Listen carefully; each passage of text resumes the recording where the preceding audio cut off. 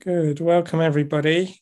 Just hang on a mo for everyone to be let in.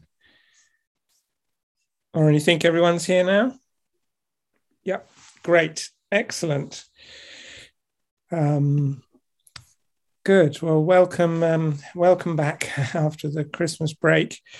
And sorry, we're still online, but that may change soon, hopefully, but probably not until after Easter for us. But anyway, welcome to the fourth meeting of the 142nd session of the Aristotelian Society. And it's my great pleasure this evening to introduce Dr. Rachel Wiseman. Dr. Wiseman is a senior lecturer in philosophy at the University of Liverpool and was previously an Addison Wheeler Research Fellow at the University of Durham. She works at the intersection of philosophy of mind, action, and ethics, and has worked extensively on the so-called quartet, I think a term that Rachel coined, of Oxford women philosophers, Elizabeth Anscombe, Philippa Foot, Mary Midgley, and Iris Murdoch. As well as several articles, she has published a Routledge guidebook on Anscombe's intention in 2016. And with Claire McCall, she has a book due on the 3rd of February, so very soon, with Chatto on the quartet, entitled Metaphysical Animals, How Four Women Brought Philosophy Back to Life. I was lucky enough to read the book in draft form and can say that it is an excellent study of this group, as well as a very good read.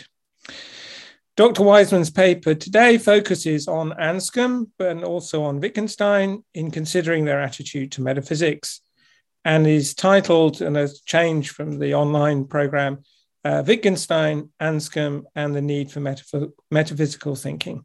Please join me in welcoming Dr. Wiseman.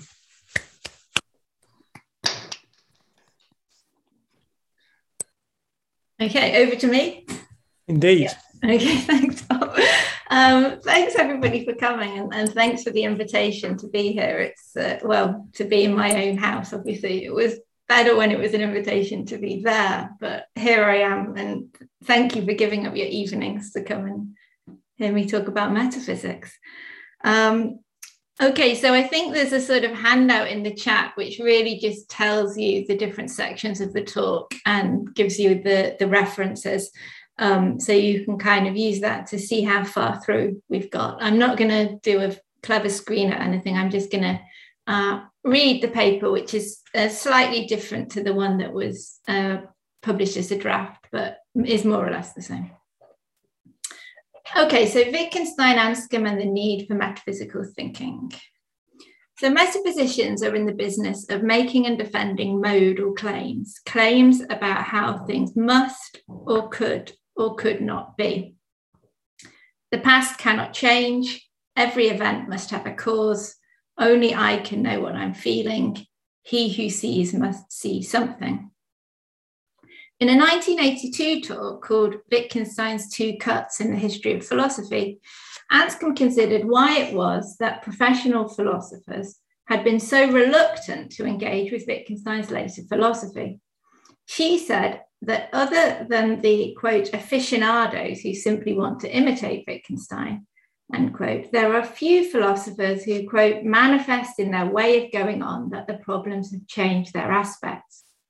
She found herself puzzled by this, especially in light of so many philosophers' enthusiastic response to the Tractatus early in the century. Here is her explanation, and this is the quote on the handout. Professional philosophy is to a great extent a huge factory for the manufacture of necessities. Only necessities give us mental peace. It is no wonder that Wittgenstein arouses a certain hatred amongst us. He is out to deprive us of our factory jobs. So a little later in that talk, Anscombe draws a distinction between, quote, a harmless and a delusive concept of necessity. Modal expressions like must, have to, impossible, can't occur in the context of our ordinary thought and talk. They appear in particular where we find linguistic practices that explicitly involve rules, rights, and promises. You must drive on the left. Children are prohibited.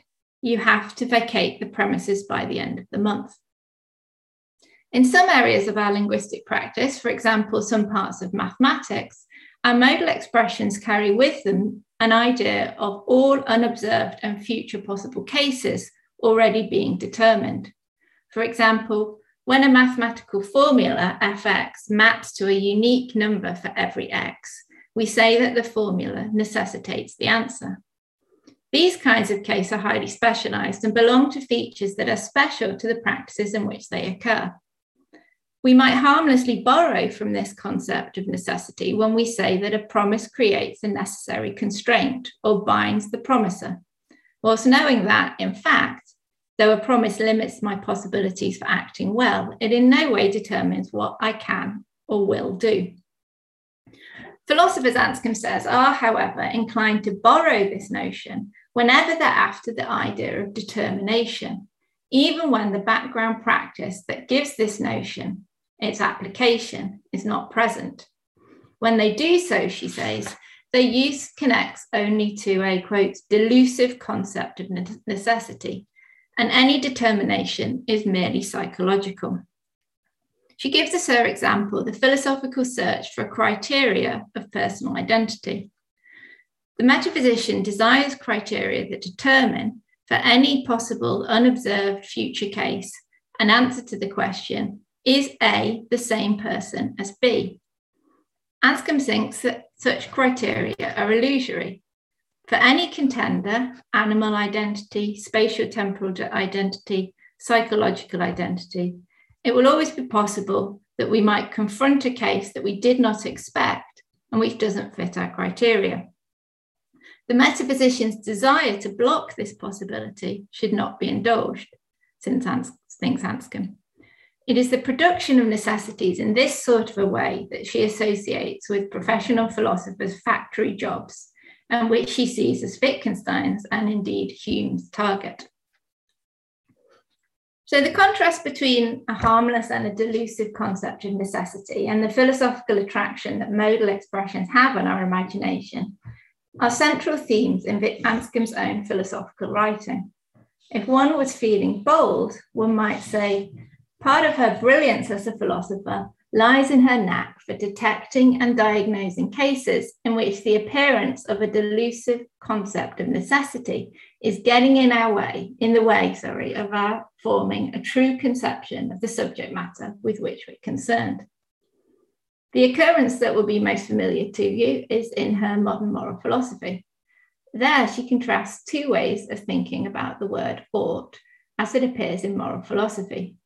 On the one side, there is the delusive concept of necessity that is rightly attacked by Hume, the moral ought, and which appears in utterances of the moral philosopher when he insists that, quote, to harm the innocent is not just wrong, it is morally wrong, or you have a professional duty to deliver the lecture, but you have a moral duty to keep your promises, or you're obliged by etiquette to thank your host, but you are morally obliged to do what justice demands.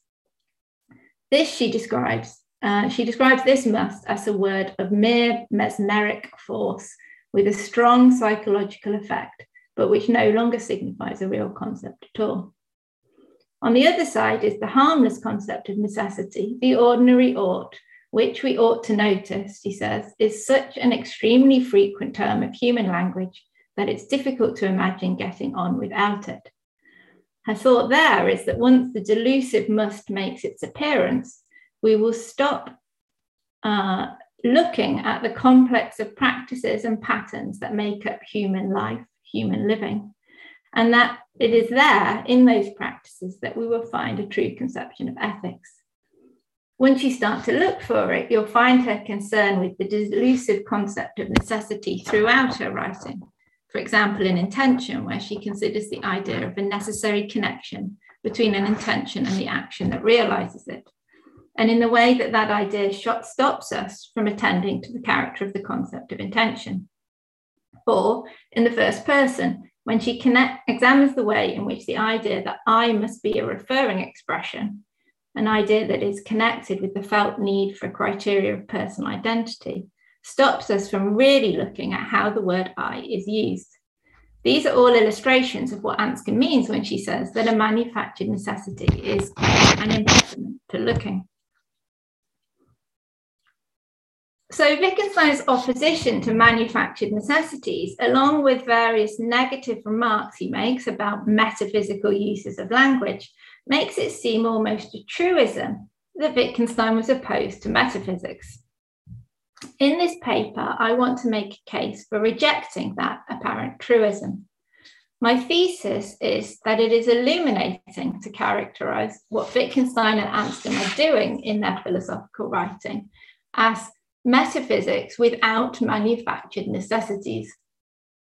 Anscombe says, quote, "The things which Wittgenstein attacks, these are impediments to a true conception or to true conceptions." The fact that Wittgenstein and Anscombe convey their metaphysical insights using descriptive rather than modal language is, I will argue, not a mark of their hostility to metaphysics, but rather a reflection of the sort of true conception that metaphysical thinking can yield when it eschews the ersatz mental peace offered by a delusive manufactured necessity. A description of what we say and do, I want to argue, can have the status of a metaphysical truth, even if it is not a description which would be helpfully couched in modal terms. Wittgenstein says, quote, "Essence is expressed by grammar." We should, I want to claim, recognize in his work precisely the sort of insights about essence that it has traditionally been the metaphysician's business to uncover. So while I don't want to get too hung up on the label metaphysician, it's obviously open to us philosophers to define the word as we wish. And I wouldn't want to argue with somebody who wanted to stipulate a definition that would exclude Wittgenstein. I do believe that characterizing Wittgenstein as a metaphysician is productive along two dimensions. First, when Wittgenstein is pictured as a therapist concerned only with rules of grammar, practicing a form of therapy that results not in insight, but in silence, this makes it too easy to ignore him and too difficult to criticize him. Wittgenstein's later work, I believe, contains a sharper, more interesting critique of contemporary metaphysical practices than therapeutic or linguistic framings allow. As we begin to get clear about the form of that critique, what takes shape too is a new picture of what metaphysics as a human practice could, or more ambitiously should, be like. Second, understanding the particular sense in which Anscombe is a metaphysician allows us to place her in the context of a tradition of British metaphysics that emerged in the 1940s as an attempt to reverse the devastating impact on ethics of the new analytical philosophy. And I'll end this paper by saying a tiny bit about that tradition and how it relates to contemporary analytic metaphysics.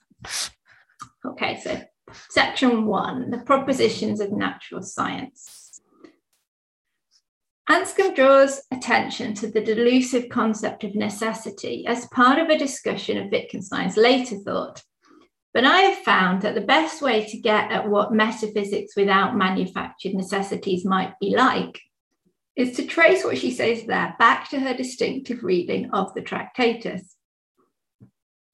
Like contemporary resolute readers of that book, Anscombe sees deep continuity in Wittgenstein's philosophical method, regularly returning to the Tractatus to illuminate aspects of the later work. Looking at the method as it practiced in the Tractatus rather than at the later work is helpful for at least two connected reasons. First, Anscombe sees the transition from the early to the later work as a progression from simplicity or simplification to complexity. Quote, "The more Wittgenstein worked when he resumed philosophical investigation, the more he came to see it's not as simple as that. What becomes very complicated and thereby more realistic in the later work is there in a simplified form in the Tractatus where it's easier to see. Second, and for a reason that will become clearer later, Wittgenstein's growing interest in human practices involving rules, rights, and promises may obscure the connection between grammar and essence in Wittgenstein's thought that I want to try and foreground. It would help us to see how Wittgenstein's reasons for categorizing metaphysical propositions as nonsense in the Tractatus holds a space for something that we might usefully call metaphysical truth by contrasting his reasons with those of the logical positivist. When Anscombe wrote her 1959 An Introduction to Wittgenstein's Tractatus, one of her main concerns was to distinguish Wittgenstein's attitude toward metaphysics from that of members of the Vienna Circle, popularized by A.J. Ayer in his 1936 Language, Truth and Logic. Ayer took himself to be, and was taken by many to be, restating Wittgenstein's own position in the Tractatus. In her book, Anscombe wanted to show that this was a false impression. The logical positivist's reasons for calling sentences that purport to express necessary truths nonsense were not Wittgenstein's. So Wittgenstein says, and this is just Tractatus 6.53, the correct method in philosophy would really be the following: to say nothing except what can be said, i.e. the propositions of natural science, i.e. something that has nothing to do with philosophy, and then, whenever someone else wanted to say something metaphysical, to demonstrate to him that he had failed to give meaning to his signs. This remark, Anscombe observes, suggested to Ayer a, quote, quick and easy way of dealing with metaphysical propositions. It goes like this: ask what sense observations would verify or falsify them. If none, they are senseless. This is precisely how we find Ayer arguing for the elimination of metaphysics. No statement which refers to a reality transcending the limits of all possible sense experience can possibly have any literal significance, from which it must follow that the labours of those who have striven to describe such a reality have all been devoted to the production of nonsense. The only necessary truths, Ayer says, are analytic propositions which, quote, do not make any assertion about the empirical world, but, quote, simply record our determination to use words in a certain fashion.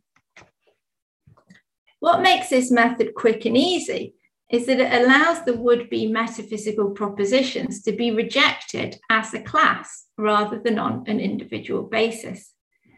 If a metaphysical proposition is defined as a proposition that refers to a reality transcending the limits of all possible sense experience, and a proposition with sense is defined as a proposition that refers to a reality that can be sensibly observed, then it is an analytic truth that no metaphysical proposition has sense. So the quick and easy method does not require its proponent to apply the test to particular propositions. Propositions purporting to express non-analytic necessary truths are known in advance to be senseless. There's no claim of necessity. Observation can reveal how things are and have been, and can be used perhaps to make predictions about how things will be, but no amount of observation could reveal how things must be. As Ayer puts it, no matter how often an empirical proposition is verified in practice, there still remains the possibility that it will be confuted on some future occasion. You can't get a must from an is, we might say. On this picture, a putative claim about essence is either an empirical hypothesis open to falsification by future observation, or a linguistic stipulation.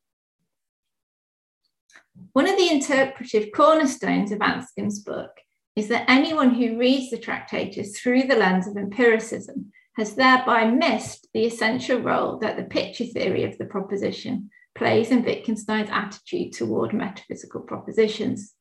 It is that theory, she says, and not the sense verification theory, that is operative in his remarks on metaphysical propositions, and which led him to say that propositions purporting to express non-analytic necessary truths are nonsense.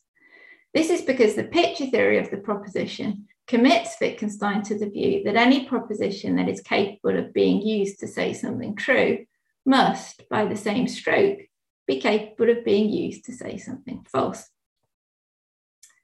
So the picture theory.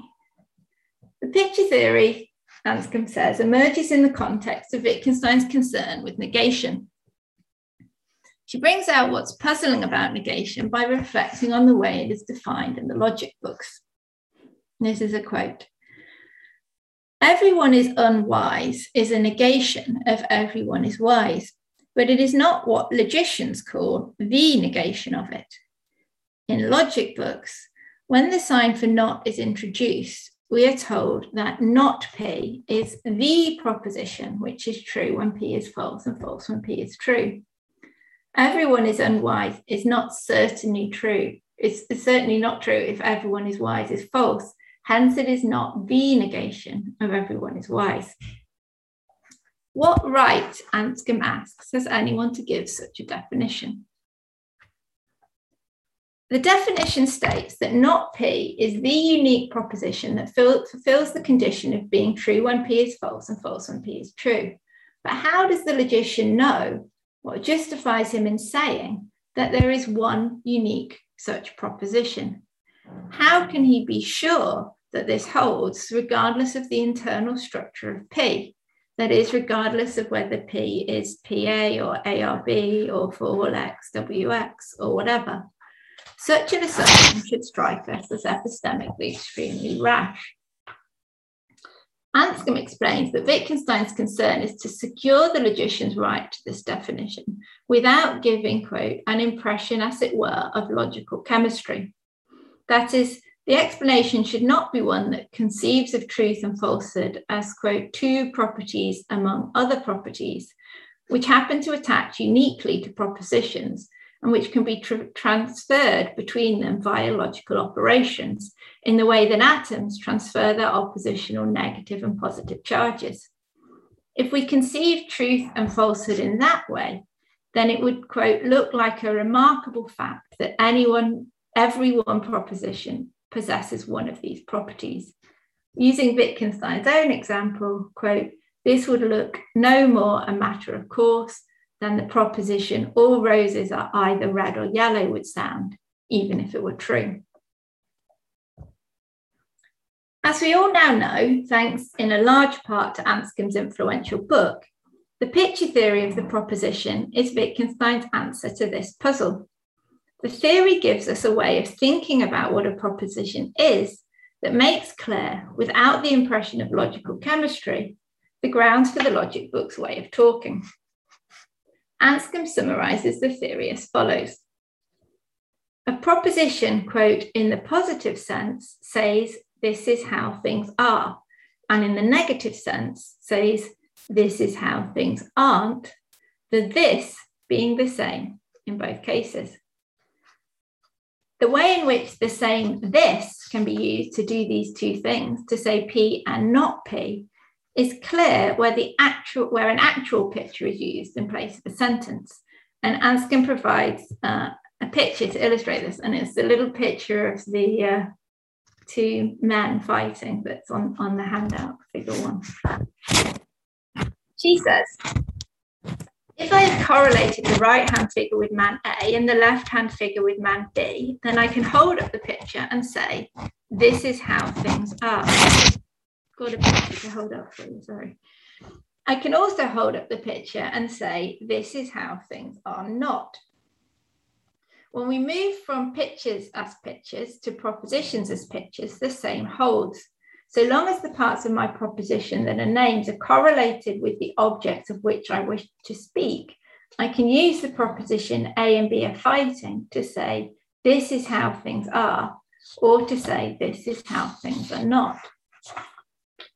The picture theory shows or displays the grounds of our right to say, not P is the proposition that is true when P is false and false when P is true. To say that things are not as the picture shows, to say not P, quote, one must convey what situation one is saying does not exist. And this can only be done using a picture of that very situation, this. A picture of A and B not fighting wouldn't do it, because this would have to be a picture of A and B doing some other thing. And just as everyone is unwise is not the negation of everyone is wise, so too a picture of A and B dancing is not the negation of a picture of A and B fighting. A picture of A and B walking has equal claim to be its negation, because if I hold up either picture and say, this is how things are, then I cannot, without contradicting myself, hold up a picture of A and B fighting and say, and this is also how things are. But if I want to say the negation of figure 1, that is to show how things are not, my only option is to use figure 1 itself.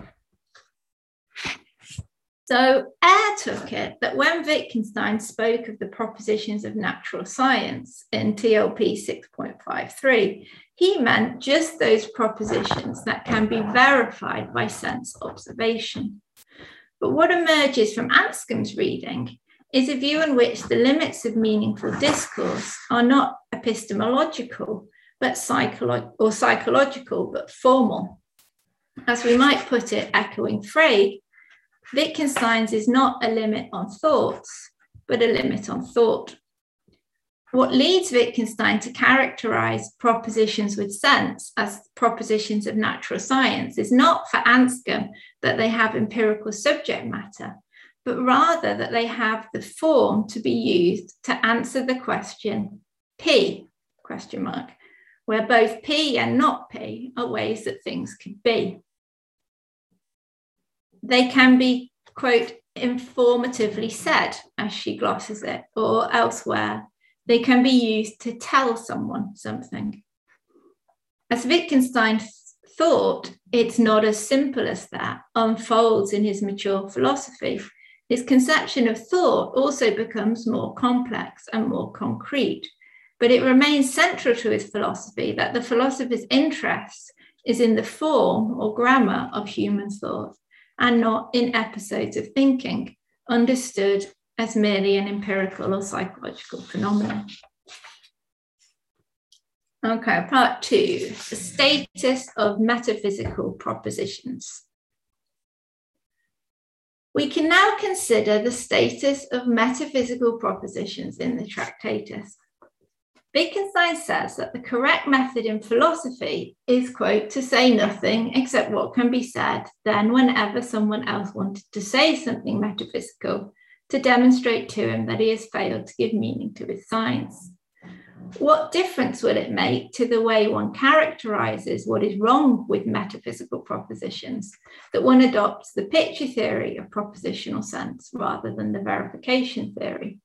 What difference would it make to how we understand the remarks about metaphysics in Wittgenstein's later work if we see them emerging through a process of de-simplification out of Anscombe's Tractatus rather than Ayer's? In the remaining part of the talk, I want to sketch an answer to these questions and to show how the shift I've described brings in its wake the possibility of metaphysics without manufactured necessities. We've already seen that for Ayer, metaphysical propositions can be categorized as nonsense as a class on a priori grounds using the quick and simple method. Anscombe says, in contrast, that when the picture theory rather than the verification theory is operative, the, quote, criticisms of the sentences as expressing no real thought could never be of any very simple general form. Each criticism would be ad hoc and fall within the subject matter with which the sentence professed to deal. Now, at first blush, I think this is a puzzling remark. Recall Anscombe's comment about figure 1. She says, quote, if I have correlated the right-hand figure with a man A and the left-hand figure with a man B, then I can hold up the picture and say this is how things are.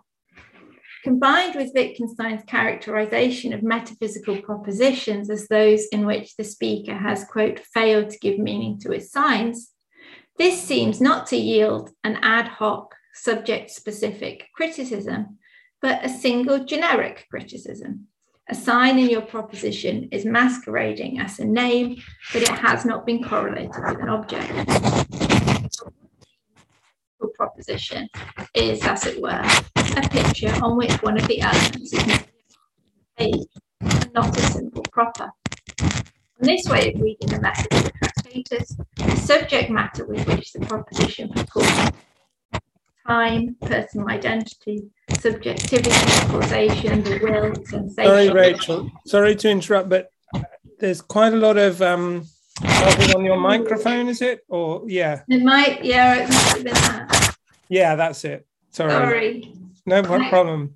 But you might want to just go back a sentence or two. Okay.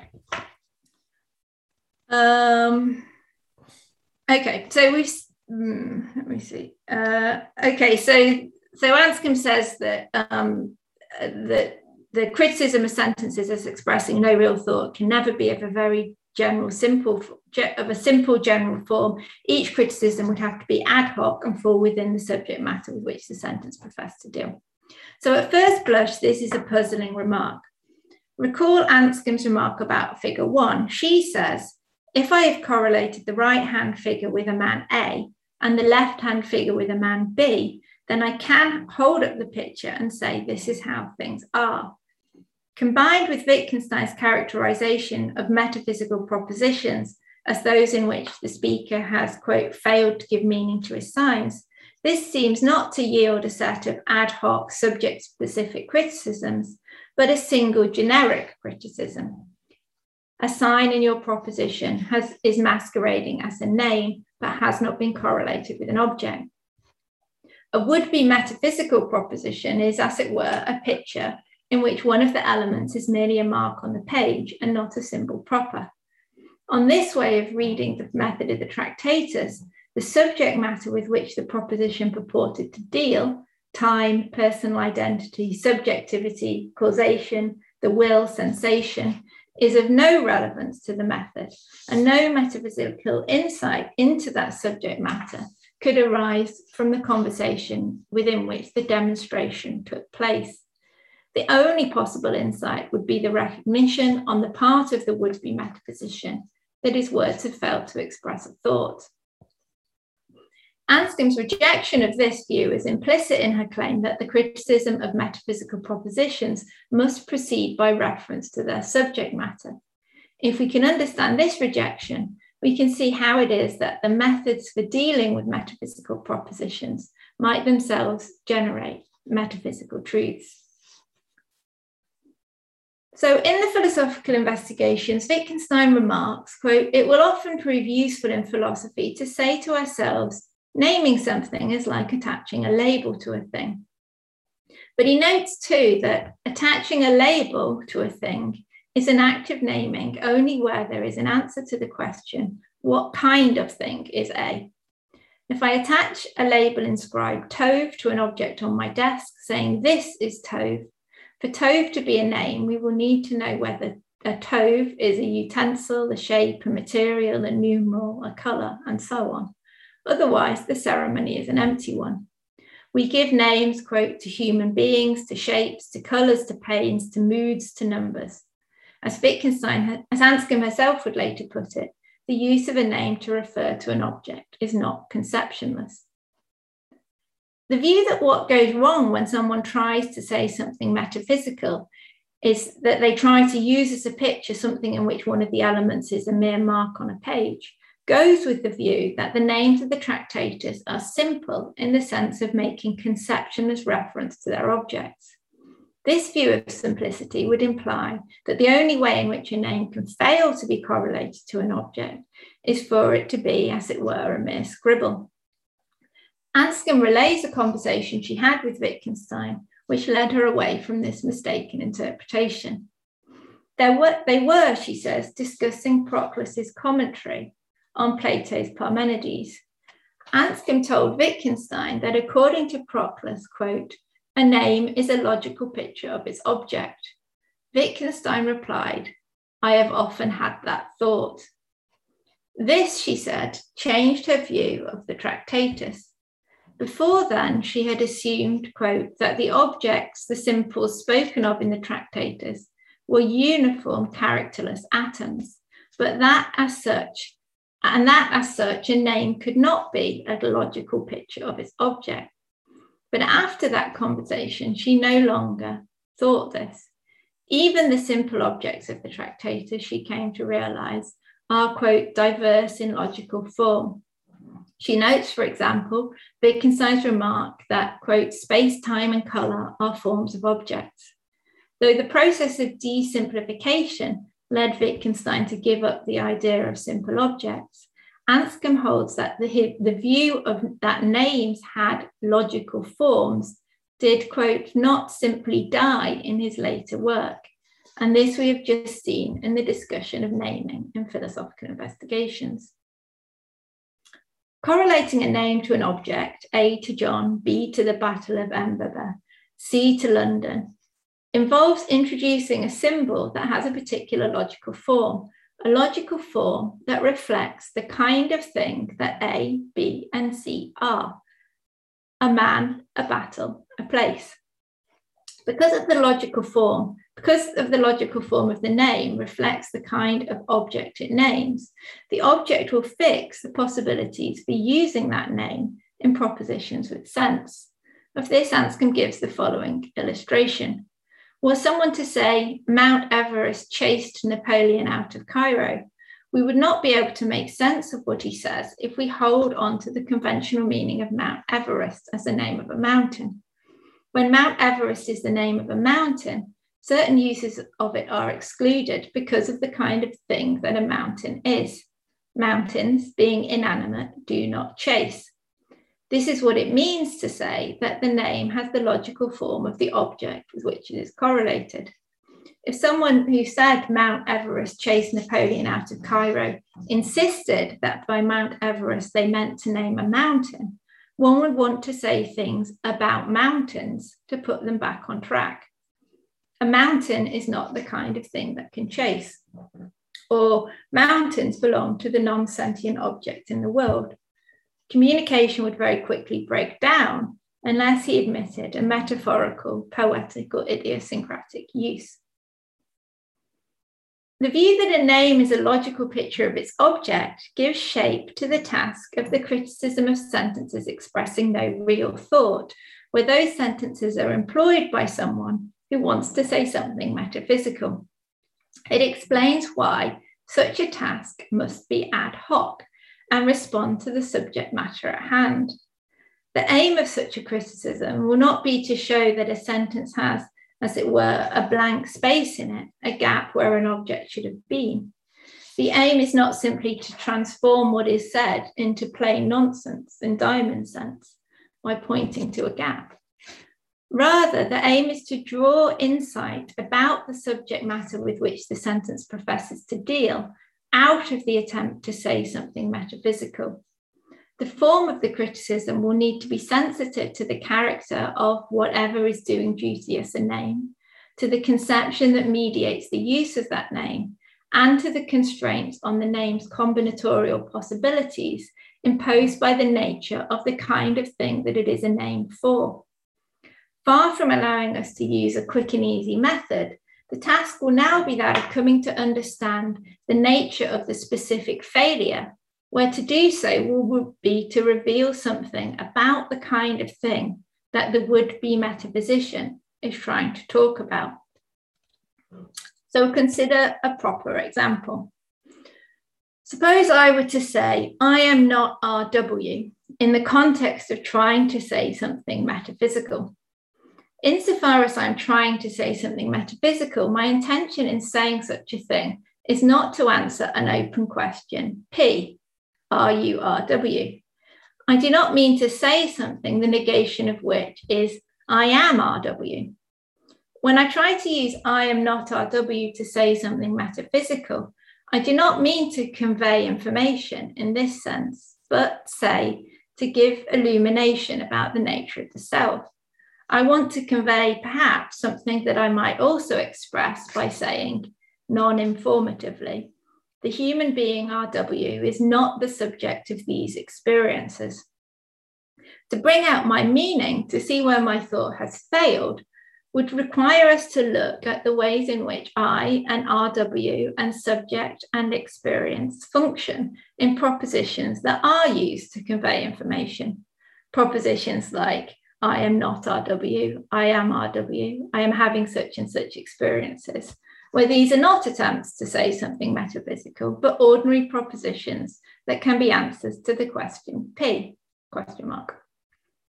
This sort of looking is not a simple task, as we well know from Anscombe's paper, The First Person.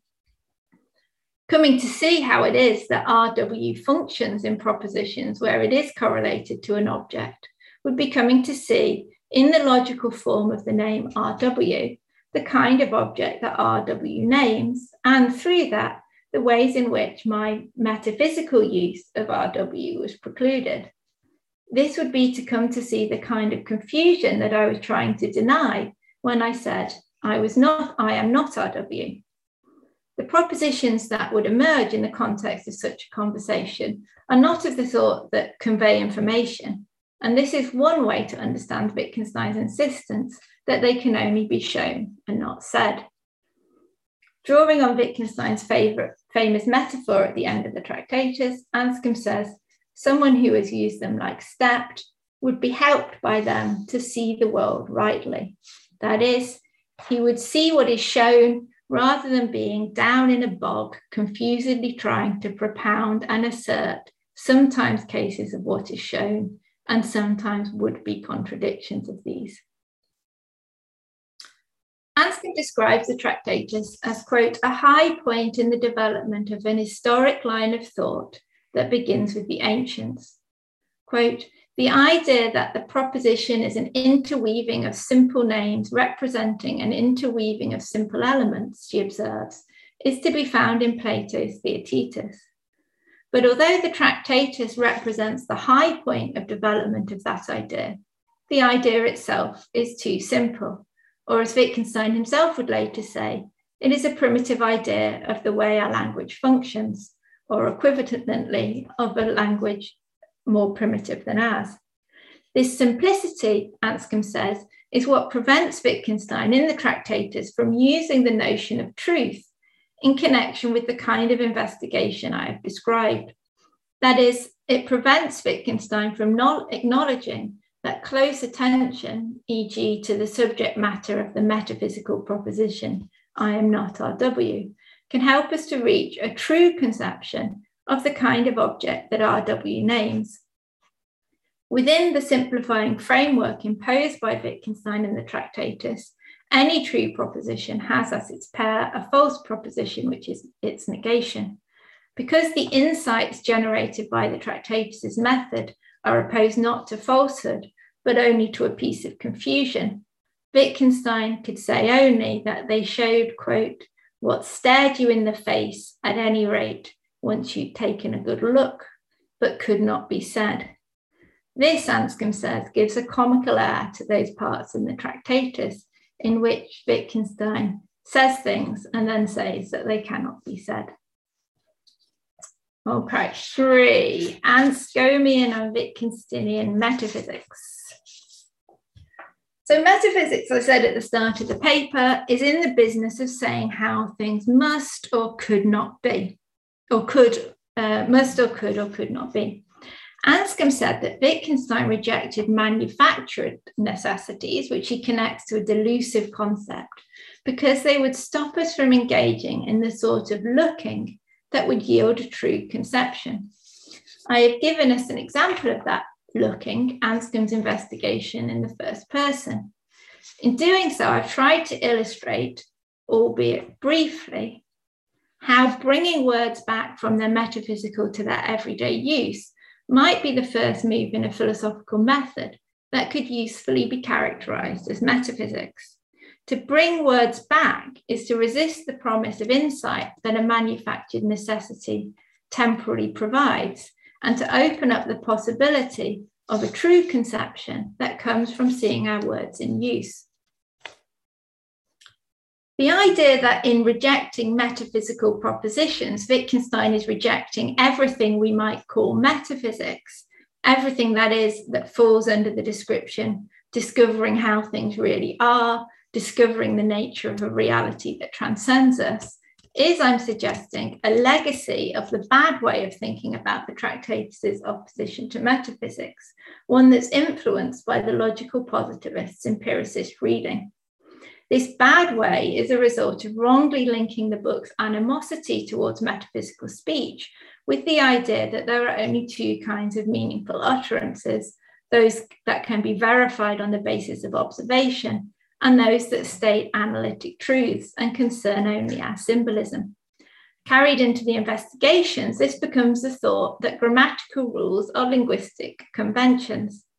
It is the simplicity of the Tractatus that helps to show up the extent to which Wittgenstein's later characterization of these sorts of propositions as rules of grammar is different from the idea, which would be a descendant of Ayres' picture, that they are, quote, simply a record of our determination to use words in a certain fashion. In the introduction to her collected papers from Parmenides to Wittgenstein, Anscombe directs us to a great schism she sees between philosophy derived from the ancients and that which derives from the moderns. She writes that among the moderns, the trend has been, quote, to deduce what could be from what could hold of thought, as we see Hume to have done. But Wittgenstein, she says, had a better approach, one that he shared with Plato. Quote, a thought was impossible because the thing was impossible. An impossible thought is an impossible thought. This is one way of putting the contrast I've just made between Ayres' Wittgenstein and Anscombe's. While for Ayres' Wittgenstein, insights we might express in modal terms are really just about our language. For Anscombe's, they are really truly about the objects of our language. In his later work, Anscombe says, Wittgenstein did come to see that many concepts are of human invention. And this is the complication that I referred to earlier when I said that Wittgenstein's growing interest in human practices involving rules, rights, and promises, one dimension of his de-simplification of the Tractatus, can obscure the metaphysical character of his thinking. For these concepts, essence is not expressed by grammar, but genuinely created by it. And Wittgenstein's interest in these concepts, along with his focus on human practice, can leave a reader with the impression that when Wittgenstein talks of rules and grammar, he means things that are descendants of the rules of linguistic convention that we find in Ayres. Metaphysical truths, facts about the nature of things, emerge from the method I have described, not as hypothetical or theoretical postulates, but as true conceptions that are there to be seen when we do the work of looking at what we talk about in our language-using life. These are things that, as Anscombe puts it, stare you in the face at any rate once you've taken a good look. It will be tempting when we're in the possession of these insights to couch them as necessity claims. The past cannot change. Every event must have a cause. Only I can know what I'm feeling. He who sees must see something. This temptation is one that Anscombe, following Wittgenstein, warns us against. She, like him, couches her metaphysical insights as descriptions. One reason for this is that the method does not lead us to necessities of an absolutely a priori kind that, once discovered, can be placed in the archive for future reference. Another is that a true conception of a particular subject matter does not rule out the possibility that a case might come up that renders us speechless. The task of careful attention to the subject matter of would-be metaphysical propositions, time, causation, subjectivity, is open-ended.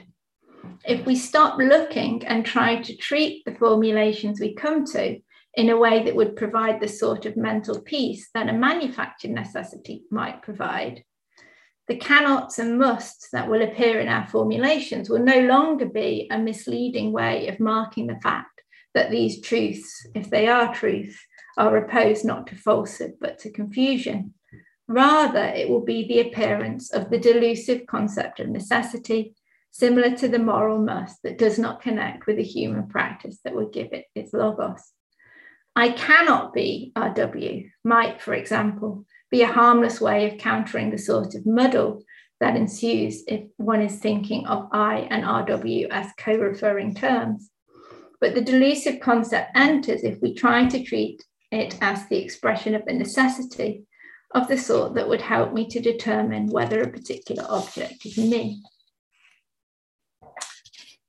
Okay, so this brings me to the last bit of the paper and to a tradition in British metaphysics that is in danger of being lost. In his 1945 Aristotelian Society presidential address, the philosopher of perception H.H. Price considered a question raised by the then newish methods of analytic philosophy. Is clarity enough?